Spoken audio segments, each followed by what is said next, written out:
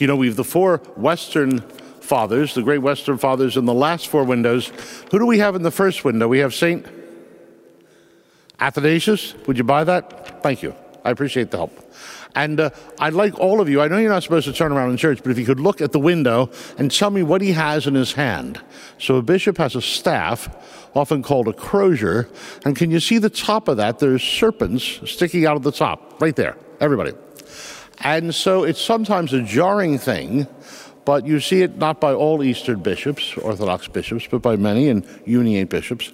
And it's because it dates from the fact that people complained in the desert. They complained against Moses and against God. And they complained and they grumbled, and they grumbled. And so God sent serpents who bit them in the feet, little low things.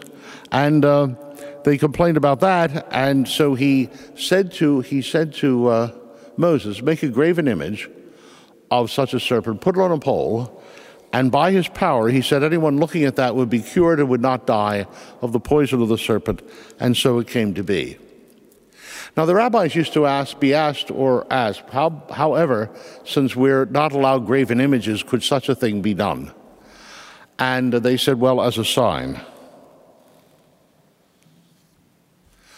which Christ explains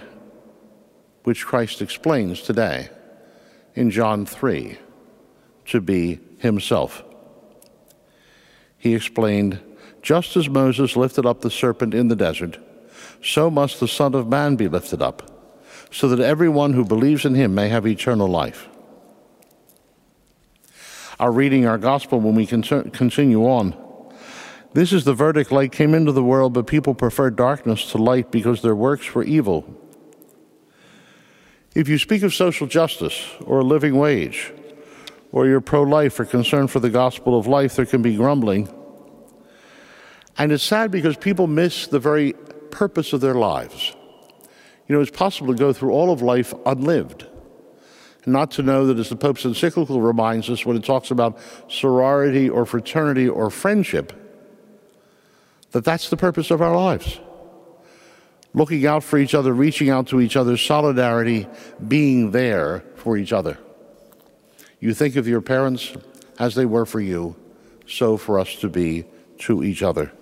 As God was for us, so to be for each other. But of course, our first reading is from the 2nd Chronicles, the 36th chapter, and it speaks that this was not one incident in the desert, nor, of course, are such things single in our own lives, sadly. But even after that, it was unending. Princes, priests, and people added infidelity to infidelity. And often did the Lord send messengers to them, for he had compassion on his people, but they mocked the messengers, despised his warnings, and scoffed at the prophets. And so the Lord, who sent serpents, sent the Babylonians, who burnt the house of God and tore down of Jerusalem the walls, destroyed all that was precious, and took the people captive. That matter of God intervening for the good in our lives and ours trying to strike it out is captured, many a preacher has mentioned, at least in my lifetime, is captured excellently by the cross, where there's that vertical bar of God coming into history. God so loved the world that he sent his only Son. And then the passion and death of our Lord, the crucifixion, crossing it out. Human treachery trying to erase God's plan, so that since the light was coming into the world and evil doesn't want the lights turned on unless to be seen, that good could be blotted out and God's plan with it. As if human treachery could beat God. But that matter of Christ being raised up has two meanings.